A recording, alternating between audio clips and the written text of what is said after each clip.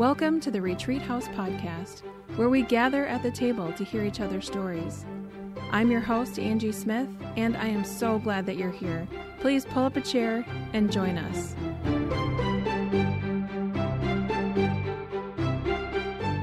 Welcome to the Retreat House table.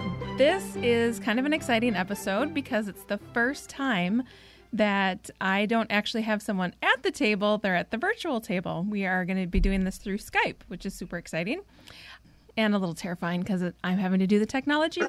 But so today on the show, I have my friend Justine Pucker. Welcome to the show, Justine. Thank you for being here. Thank you. I just wanted to introduce you so you can kind of pipe in as I'm saying this. Yeah. So we were roommates. We became roommates. And yeah, we were friends first. Well, I think we knew each other. Yeah, but then my roommate moved out and you moved in. Yeah, and my senior year of college, you guys were already done with school. The three of you ladies, right? Yep. And when I shared a room. Yep. Little tent. Which is interesting. I remember doilies, although I know there were no doilies present. You are not a doily person. There were no doilies. There were no doilies. I can assure you of that. Yes. Yeah. Yes. And we became neighbors. Yep. I lived in those apartments named after flowers, and then you lived in a fancier apartment complex because you guys, were graduated and had money. Yeah. But with the cesspool. We had the cesspool behind us. Oh, yeah, I remember that. That pond. Yeah. Good old Minnesota. Yeah. Those are the days. So Justine and I met when we were students at Northwestern and, have become friends since then. We're neighbors and just kind of forged a really honest friendship, a friendship where we can be just really open and honest with each other, which I've always appreciated. And Justine why don't you tell us about what you're doing now? You're working for your church. Yes. Yeah. So I'm on staff with our church. I oversee our family discipleship. I do that very part-time because full-time I'm at home with my littles and homeschooling my son. Oh, nice. Oh, I didn't know that you were homeschooling. Yeah, we started this year. And you live in the Chicago area. We live in Chicago, in the city. Yep. Yeah. Nice. Yeah. So, and I invited Justine to come on to the show today to share her story with grief and loss. And you have a blog about it, Windy Girl in the City? Windy Girl? In the Windy City. I haven't contributed to it for a few years because of been some distraction. Right, exactly. But yes. I appreciated the way that you wrote as you were experiencing your loss and grief. You are very, very honest and raw about it, which I always appreciated. And and then when I asked you if you wanted to come and talk about grief, you were like, yes, I love talking about grief. I love talking about grief. Where do you think is the best place to start telling your story? I think it's at the start of my journey with grief that I didn't know was going to be such a long one. Right. So I know the exact date. It was November 11th of 2009. I just prior to that had found out I was pregnant, and just like a week into that, I had a miscarriage. And it was kind of a traumatic experience because it was at somebody else's home that I didn't even know. I happened to be just babysitting their kids, and I miscarried at their home. It was awful. That is awful.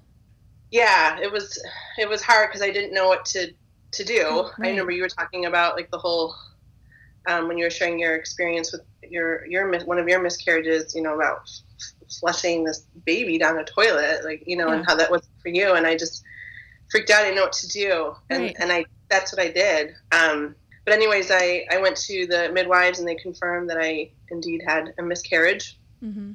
And that was my introduction into this extensive club that, I didn't know existed. I mean, obviously I knew people had miscarriages, but prior to my own, it was not anything that really impacted me. I mean, my mom had one. I knew about that. Mm-hmm. Yeah, so November 11th of 2009 was my first miscarriage. But, when you have your first miscarriage, everybody's just like, well, it's just, a fluke. Some people say it's a fluke or it's normal and you're going to be fine. It's not uncommon.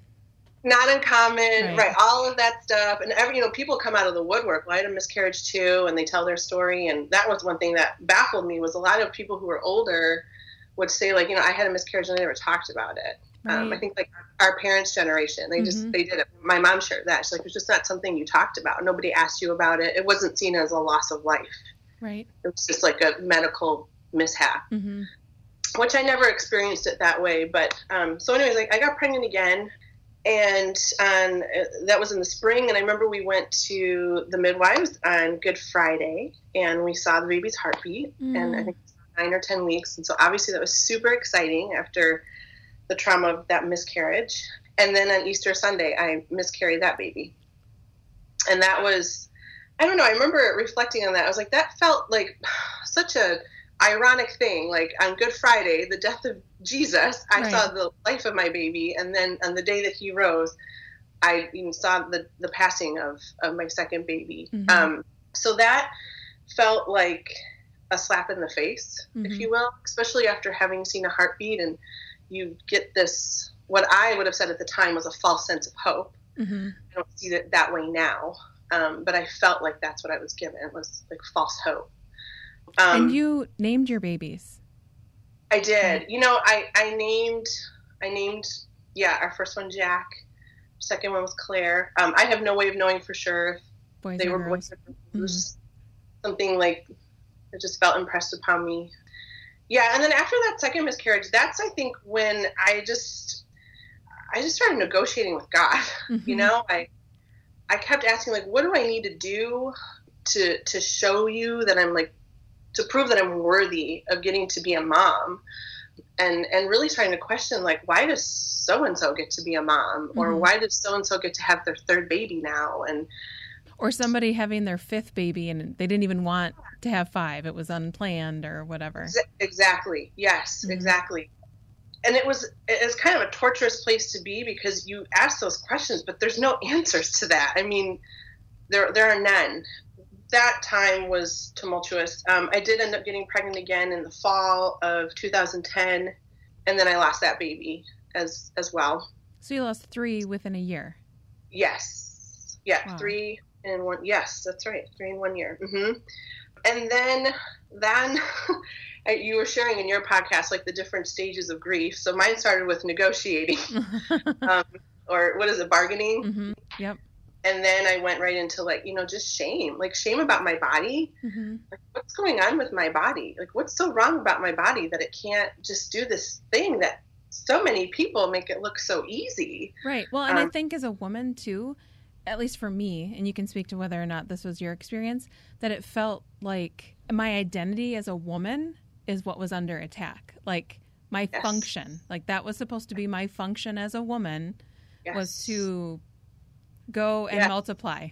And I could not, for the life of me, multiply. Yeah. Yes. No, I totally resonate with that. And maybe you resonate with this too. Like, that's when I started feeling like I'm like failing Jason, my husband. Like I'm not depriving him because I wasn't intentionally doing it, but he was missing out on something that I couldn't give him. And thinking about like, I guess too bad he didn't marry somebody else. Like he stuck with me, like barren me. So that was shame. And then I was starting to get angry because prior, the first 2 miscarriages wasn't angry. Like I wasn't angry with God.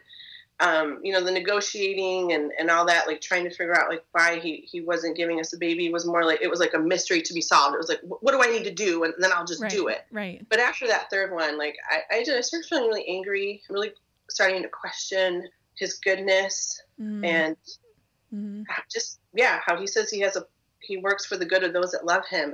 And that doesn't apply to me. Yeah. Right. That's not been my experience. And, after you have your third miscarriage in the medical world, that's when they start to have you undergo testing. I've always had a fear, I would say, of just all things medical. I always get that white coat. Is it the white coat syndrome? Yeah. Where like when you see a white coat, your blood pressure goes up. Every time I go to the doctor, I'm like, take the blood pressure after we've talked because it's going to be like 200 over 52,000 because they don't want to be here. So that was hard. That was another thing that made me angry, is like, I'm terrified of this kind of stuff. And now I have to like subject myself to these tests, and you're always wondering what's going to come back. And you know, remember there was one test they wanted me to do. It's called the HSG. I don't remember what that stands for. They have to go in and put dye in. Yes. I don't know what it, I remember that test. So yes. I made the appointment for that, and I showed up, and I remember they brought me into the procedure room and laid me on it was like a slab table. Mm-hmm. And I remember looking over, and there was this glass panels with the doctor and 3 people or something like that behind it. And I just got up and I left. And I was like in my gown and those socks that they give you. And I was looking for the locker room so I could go back and change. And the nurse chased me down. She said, what are you doing? Like, we're all here for you. You're like, the doctor is like here to do this procedure. I'm like, this is not for me. Like, I have my limits and what I'm willing to subject my body to. And I'm not doing this. And I remember walking out to the waiting room, and Jason was there, and he looked up and he was like surprised. I'm like, no, I didn't do it. And that's when I really saw the character of my husband, like how he entered into this space with me, because he could have easily been like, Justine, what are you doing? Like, this is our chance. Like, find out if there's something wrong. Go back in there. Yeah. But he never did. He trusted my decision. And, you know, I think that's a part of grief that people don't talk about, is the struggle that a husband and wife can have, especially around the topic of infertility. As the woman, as the person who's going through it physically and maybe feeling things a little bit more emotionally, it's easy for us to look at our husbands and say, you're not sad enough. Like, you're not entering into this enough with me. And I totally had those times with Jason. But I have to say, overall, the way that he loved me and allowed me to experience my grief and showed me how he was experiencing it himself, like, was just a really sweet thing for us. You know, the divorce rate for people who go through infertility is outstanding. I think it's in the 80th percentile or something.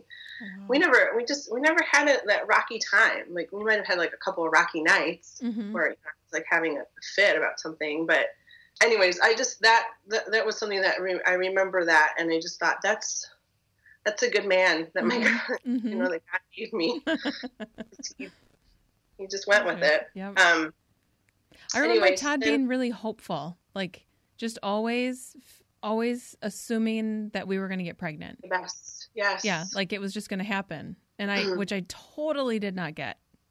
Like where this faith and hope were coming from. Yeah.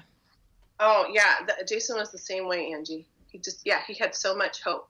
And thank God for that. I feel like I got to where I am today writing on the hopes and prayers of other people because I didn't have it in me. At some point it just left. But after that time, I was still hopeful and I was still, you know, mentally like in the game. And so that was in the fall of 2011. And then that winter I got pregnant again. And then I lost that baby. That's one of the miscarriages kind of foggy to me, actually. I was trying, like, as I was thinking about talking to you today, I was trying to remember more about it. And I actually I don't really have a lot about it to say. Sadly enough. But then I got pregnant that summer in 2011 and I lost that baby. So that's 5. Now we're on. So that's my 5th miscarriage. Yeah. In about 2.5 years. And at that time I went and saw, you know, I living in the city, especially in Chicago, I have access to, you know, some amazing doctors. And it just so happened that the country's leading expert on recurrent miscarriages worked at a hospital here in the city. And I got an appointment with her in a relatively short amount of time. And I met with her and she ran all her crazy tests. Everything came back fine. And I remember meeting with her for the last time. And she said, you know, Justine, you're going to have a baby. It's just a matter of how long you can stay in this game, like mentally and emotionally, because you might just keep having, you know, you could have a few more losses yet. And there's just no way of knowing like what's wrong with your body or how to tweak it. And so there's just nothing medically wrong, like, or physiologically. No, wow. Nothing. And I can tell you, the amount of tests that we went through was exhaustive. And Jason went through a lot of the same battery of tests just to make sure there was nothing that he was contributing to the equation that was throwing things off. So yeah, I mean, we walked away relieved, but then at the same time frustrated because there were no answers. And I remember a friend going in for a test and the results came back and there was something wrong. They were able to find it and they were able to fix it. And I was like, so envious, Mm-hmm. you know, like, oh, you had something wrong with you and you got to fix it. Like, just, yeah. But I think, you know, I think that part of my story too just heightens the need for trust I need to have in the Lord, because ultimately my body wasn't a mystery to him. Right. He's the one knit who you made together. me. Yeah. And he knew what he was doing. And I don't know, there's kind of a sweetness there was a sweetness in doctors coming back like, I don't know what to tell you, mm-hmm. and getting in a cab and resting in, yeah, they don't know what to tell me, but like, I know what God says. And God knows who I am. Like he has intricately made me. He knows everything about me. And I'll just rest in that. It doesn't mean that I get a baby out of it, mm-hmm. but he knows me. You know, I just, and I thought, you know, often at that stage too, I was thinking a lot about the women that I knew in the infertility world who didn't know the Lord, and the hopelessness that they faced, the idea that they might not get to have a baby. And I'm not saying that I didn't feel hopelessness, because I did, but gosh, that so quickly like got washed over with mm-hmm. just knowing like God, he sees me and he knows me and he knows this desire I have. And I really believed, Angie, that like, I really believed that he would satisfy my desire, but I never for 1 minute thought for sure it was going to be with a baby. I knew mm-hmm. like he knew this desire, and if he wasn't going to give us a baby, he was going to put a different desire mm-hmm. in our hearts, and it was going to be even more amazing than desiring to be parents. And I couldn't even fathom what that was, but like I trusted him enough to believe that. Mm-hmm. I had to. I mean, it was the hope that I clung to, right. you know, at the time. But after my 5th miscarriage, I took a sabbatical. The elders at church were gracious to give me, I feel like, if I remember correctly, an indefinite amount of time to take off, just to leave. Mm-hmm. And I took a sabbatical from life, if you will. I mean, I withdrew from things that I was doing socially, and I wasn't doing like to be a hermit. I was doing it because I really, at that point, like I needed to step back. I mean, physically I was depleted. I was going to acupuncture like once a week and taking all these Chinese tinctures because I was really depleted physically. All the tests were coming back like this body needs to like rest. Right. But emotionally and spiritually, I'm starting to feel like a shell of myself. Mm-hmm. And I feel like my friendships were suffering. I just didn't know how to be in relationship with women who were having babies. Mm-hmm. You know, that's another part of grief that I think we don't talk about, like is how it affects friendships. Right. And it's not that at least for me, it wasn't that I wasn't happy for them. I was happy for them, but it just made me more sad for myself. Like it increased my own sadness. Yes, that's exactly what I would tell people. I'm happy for you. I'm just more sad for me. Yeah. And you know, you say that and it's like, gosh, that sounds so like wildly selfish. Like it just sounds awful. But I don't know. I think at some point, like, it's just the reality of what it is, and you can't apologize for it. Mm-hmm. You know, I stopped going to baby showers. I just couldn't. The last one I went to was sitting in the corner of it crying while she was opening presents. Like, nobody wants me around. It's crazy. Like, I'm going to take a cupcake and leave. Right. Maybe 2. I don't know. So that time is really sweet to me. And I think that, and again, I don't remember how long that was. To me, it felt like it was a year, but it was definitely not that long. It was the precipice, I think, for the vast amount of learning that I did in my grief. My husband would leave for work for the day, and I have the whole day ahead of me, and I had nothing planned, and really wasn't, into seeing people or anything like that. And mm-hmm.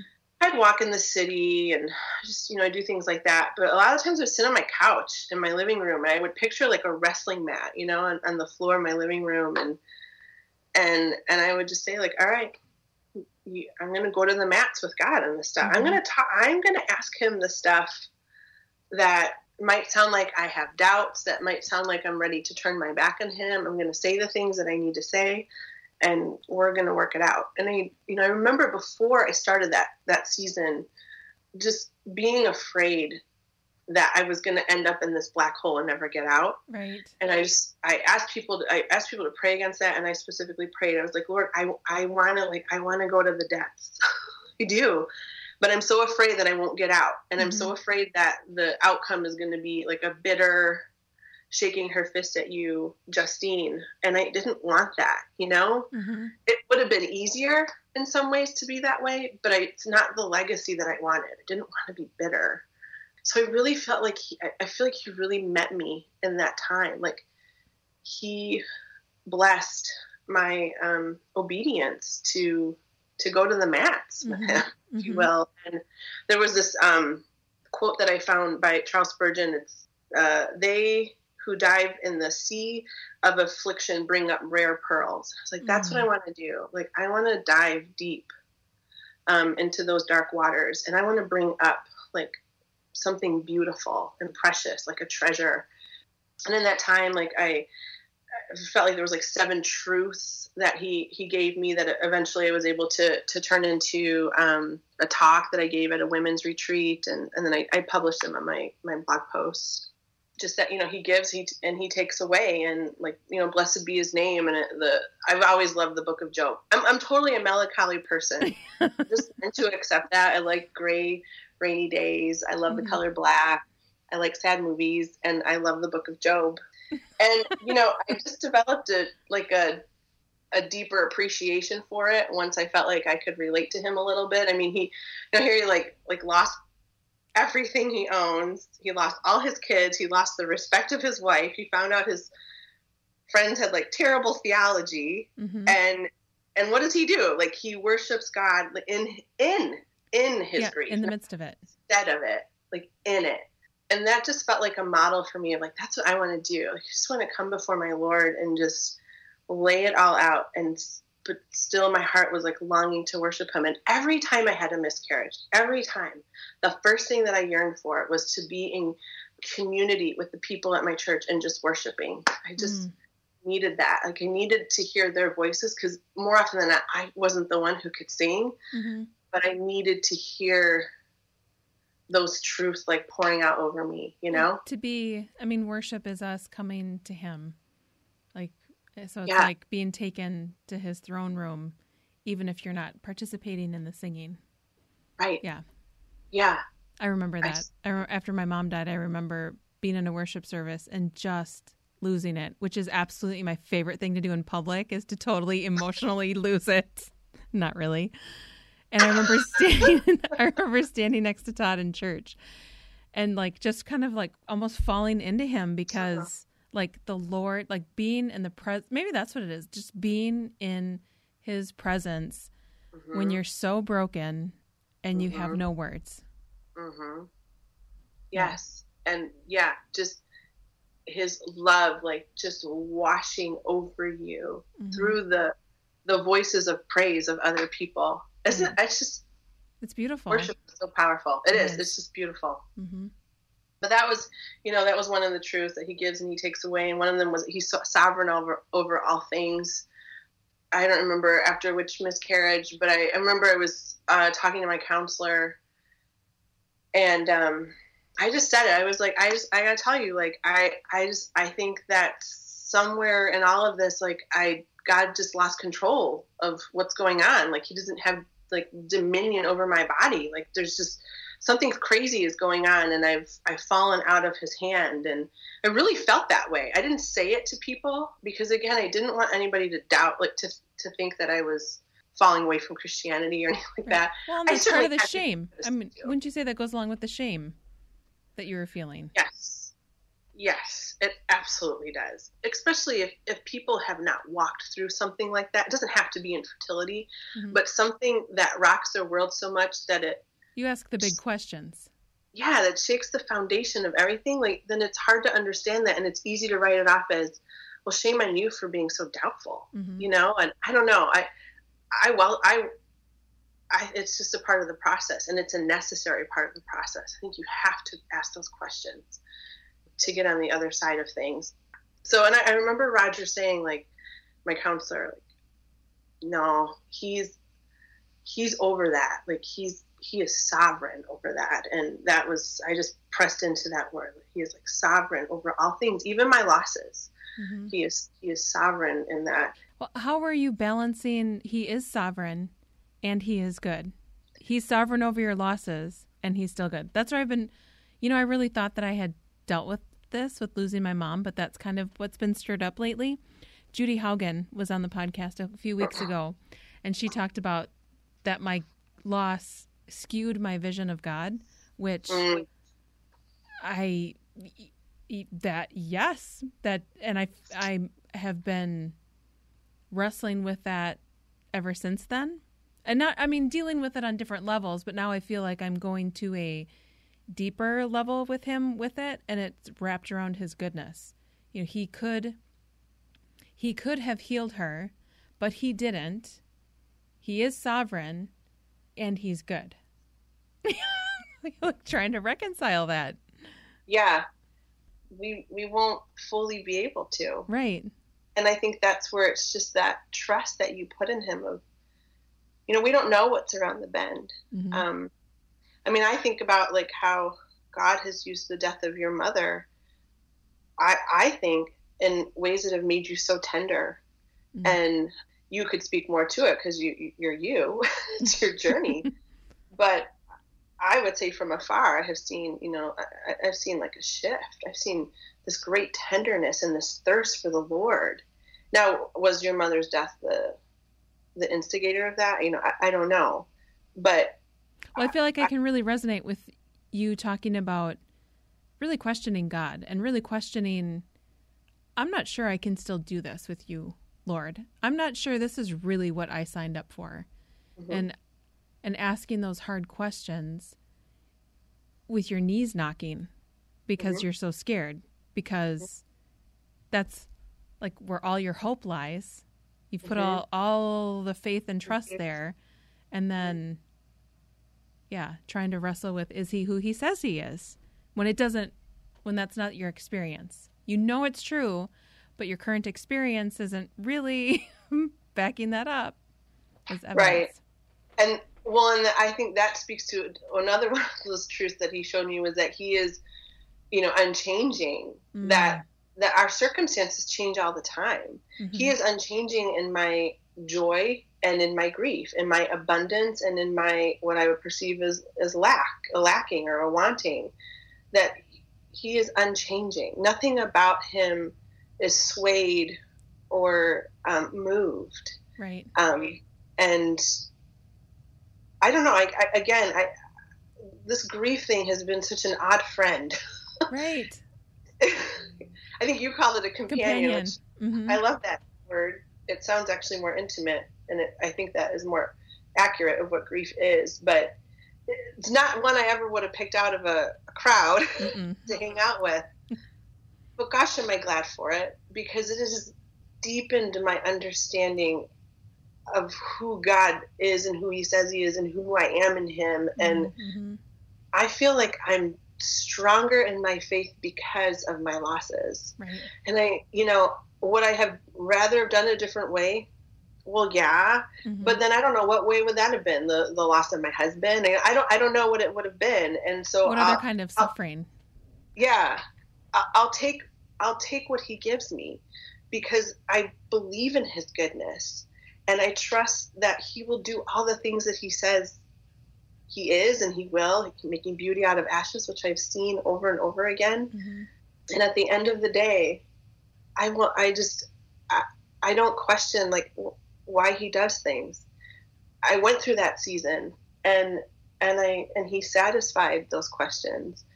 Now, I'm not naive enough to think that if something were to happen again, like if something happened to one of my children, I can imagine that I might go through that. But I feel so rock solid in my belief that he is always working for our good, and we can never fully understand his ways. Mm-hmm.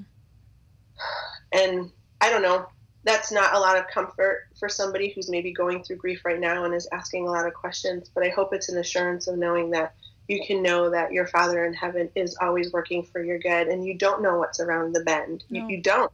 No, I'm glad I don't. Right. Yeah, exactly.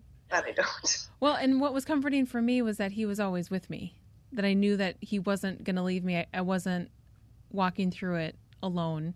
I was walking through it. I mean, like what you were talking about God knowing every intricate part of your physiological body, but that he also knows every intricate part of our soul and our being, and can walk with us in ways that, and minister to us in ways that other people, God bless them, you know, like our husbands, try, but just can't. Right. Can't do that.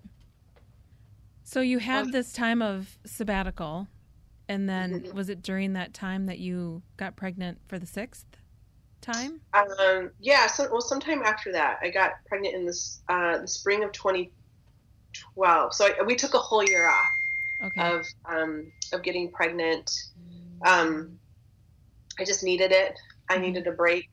I wasn't even convinced that I was necessarily wanting to get pregnant again. And actually, we visited a couple of adoption agencies because it looked like that was the path we were heading down. But I did that kicking and screaming. It's funny, you know, I always loved the idea of adoption. And then when it was looking like it was going to become our only option, it suddenly became something that was not appealing. I was mad that we were in that place, just to be completely honest about that. But anyway, yeah, so I did get pregnant again after taking off a year, and that was really great. Like, there was so much hope, I think, like across the board with like the midwife and certainly with us and the couple of other like Eastern integrative doctors that I was working with. There's just a lot of hope. Like, everything was moving in the right direction. But, you know, I can see now how he used that year that I took off to prepare me for the loss of that 6th baby. So we lost that baby. We went, you know, if I remember correctly, I think it was around 9 weeks, I think, or something, that we found out we lost that baby. Okay. And I remember coming home and just walking into the house and thinking, like, when we left, there was so much hope and life, spring. And then coming home and everything felt so like dark and sullen and just awful. I felt sad, but more than that, I just felt like lost. Yeah. Like, what now? Like, what do we do now? Where do you go from here after you've lost 6 babies? Right.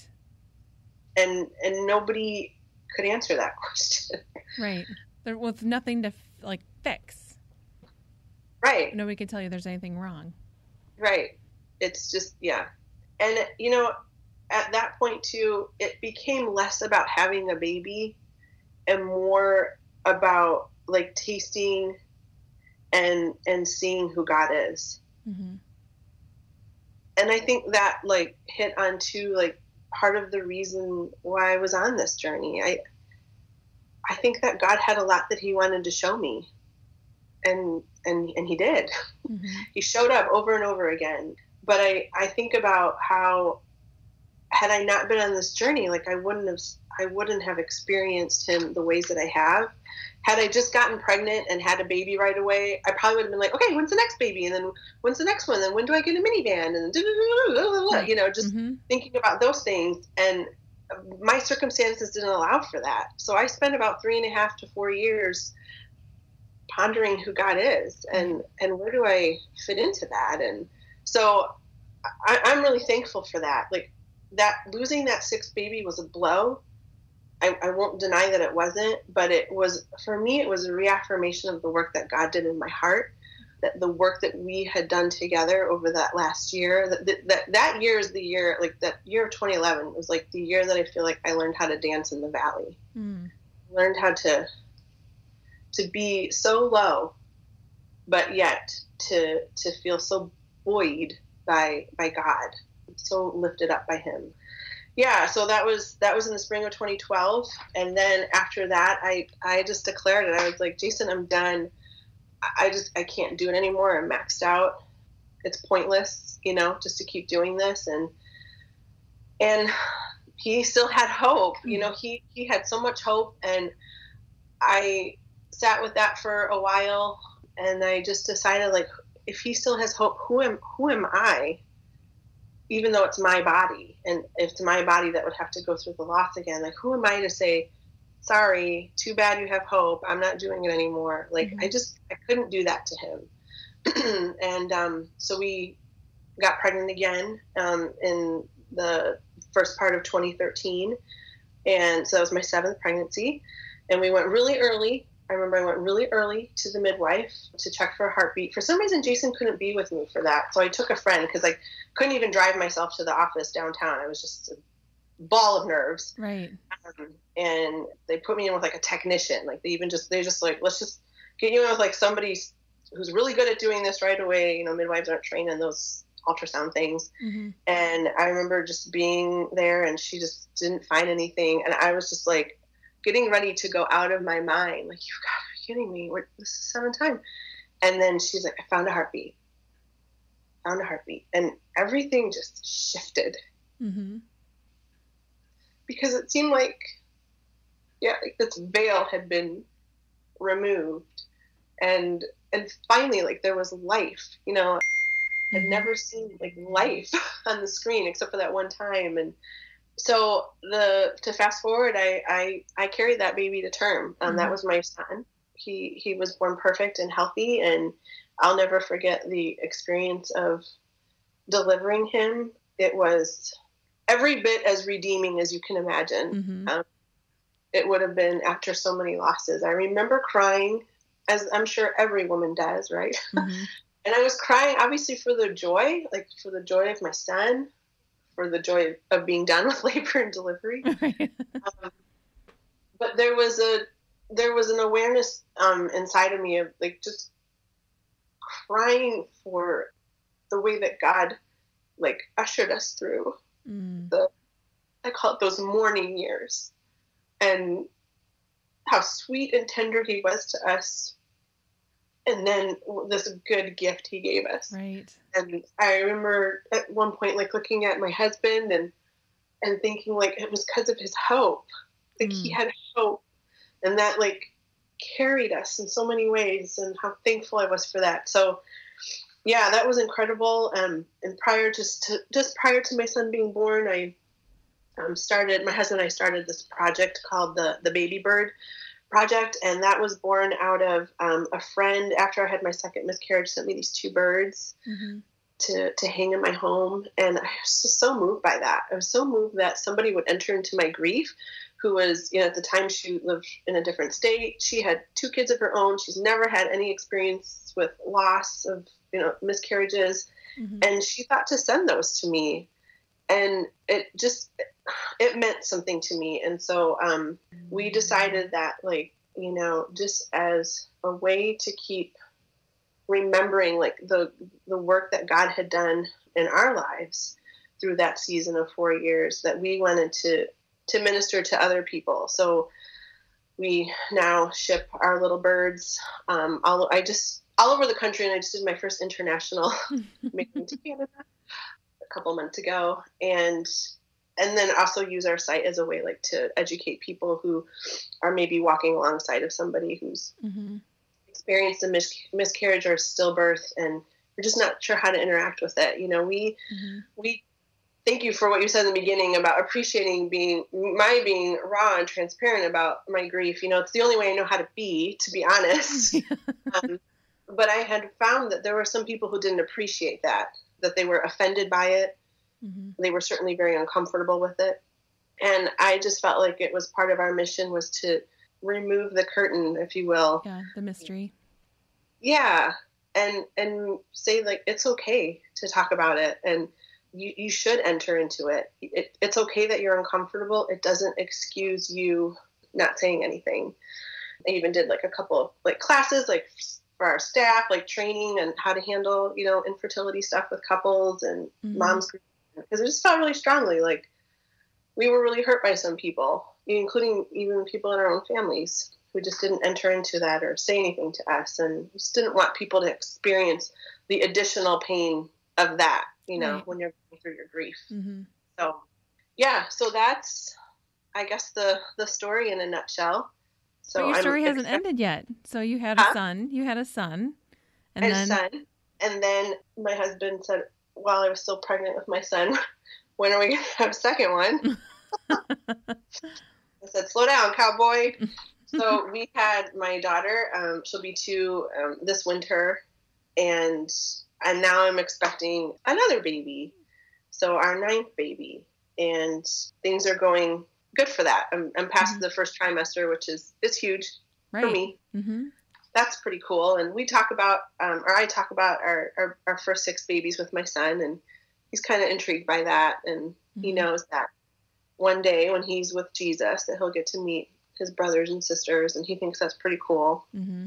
But he says he likes being the older brother here on Earth. Or what does he say? Here at home, not on Earth. Every so I've been pretty open with our boys about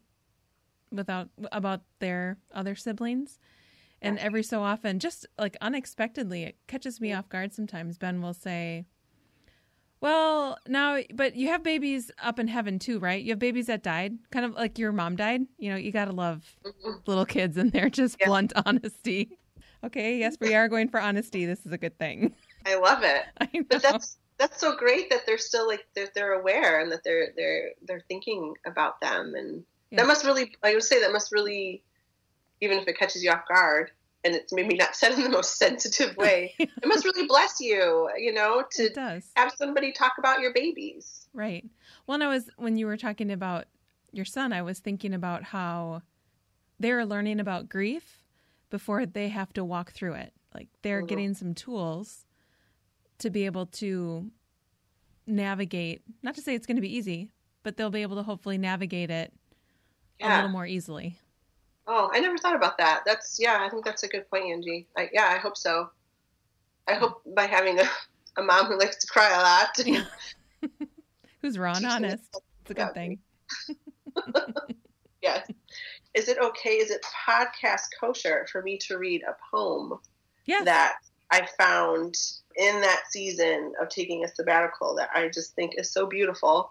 It's by Martha Snell Nicholson. She was a Christian in the early 20th century, and she had like 4 incurable diseases. She was bedridden for 30 some years of her life. She died bedridden. So she just had a lot of afflictions. And I came across this poem called The Thorn, and it just really resonated with me, and I think you'll agree. So, The Thorn. I stood a mendicant of God before his royal throne and begged him for one priceless gift, which I could call my own. I took the gift from out his hand, but as I would depart, I cried, "But Lord, this is a thorn, and it has pierced my heart. This is a strange, a hurtful gift, which thou hast given me." He said, "My child, I give and gave my best to thee." I took it home, and though at first the cruel thorn hurt sore, as long years passed, I learned at last to love it more and more. I learned he never gives a thorn without this added grace. He takes the thorn to pin aside the veil which hides his face. Mm. So that poem means a lot to me, because to me just solidifies that everything that we do and everything that we experience, grief included, is all for our good and all for his glory. And that's like one thing I know that I hope for people who have read my blog or heard our story, or I guess maybe even somebody who listens to this that maybe doesn't know the Lord or is feeling far from him in their grief, is to know like he can and he will use your story if you submit it to him. It doesn't mean that you have to agree with everything he does, and it doesn't mean you have to like it. I know I certainly didn't. Mm-hmm. And it doesn't mean that you can't question it, but you can trust that he's good, and that the grief that you have been given, though painful and hard now, is something that he will use to show you more of who he is. And as a follower of Jesus, like, what more could I ask for but to know who he is on this side of heaven? I just love that poem. She's written others, but that one's my favorite. It's always been my favorite. It's on my blog. Yeah. That suffering, that the deep suffering brings about deep intimacy. I mean, I love that. The thorn holding the veil back so that you can see his face. Face. Mm-hmm. Yes. Yeah. Yeah, good stuff there. Thank you so much for agreeing to be on the podcast and share your story. And I really hope that this will, my hope for the whole series is that people who are grieving will feel normal and not alone. Mm-hmm. And people who are trying to walk along someone who's grieving will feel encouraged to say, I'm sorry, or, I'm here. I don't know what to say, but I'm here and I'll sit and even just sit and be silent. But that they'll feel like, I guess, given permission to enter into the grief of whoever it is that they're trying to walk alongside. So, absolutely. Yeah, that you don't have to have gone through it yourself.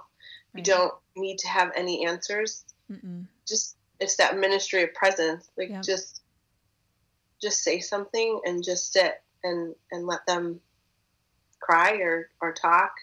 Yeah, I'm glad you said that. Yeah, I hope that if anybody's listening that maybe is not going through grief themselves, but know somebody that is, that if they haven't said something to them, that they would. Mm-hmm. And it's never too late to. I think people feel like if I don't do it in the first 4 weeks of something happening, then it's like, I don't want to bring it up. I don't want to upset them. Well, it's kind of always on their mind. So right. And actually sometimes I wait to send a sympathy card until a while after, because there's a day that they stop. Yes, you probably remember that with your mom, huh? Right. Yeah. Thank you so much. And I'll have your blog posts and all the things that you talked about listed on the show notes too, if anyone wants to find them. So thank you so much. You are so welcome. Absolutely. Thank you for having me. It was fun. Thank you for listening to the Retreat House podcast. Any links mentioned in the show can be found in the show notes. We want to thank Isaac Turley for his music at the beginning and end of the podcast. If you enjoyed this episode, please subscribe, and we'll see you next week on the Retreat House podcast.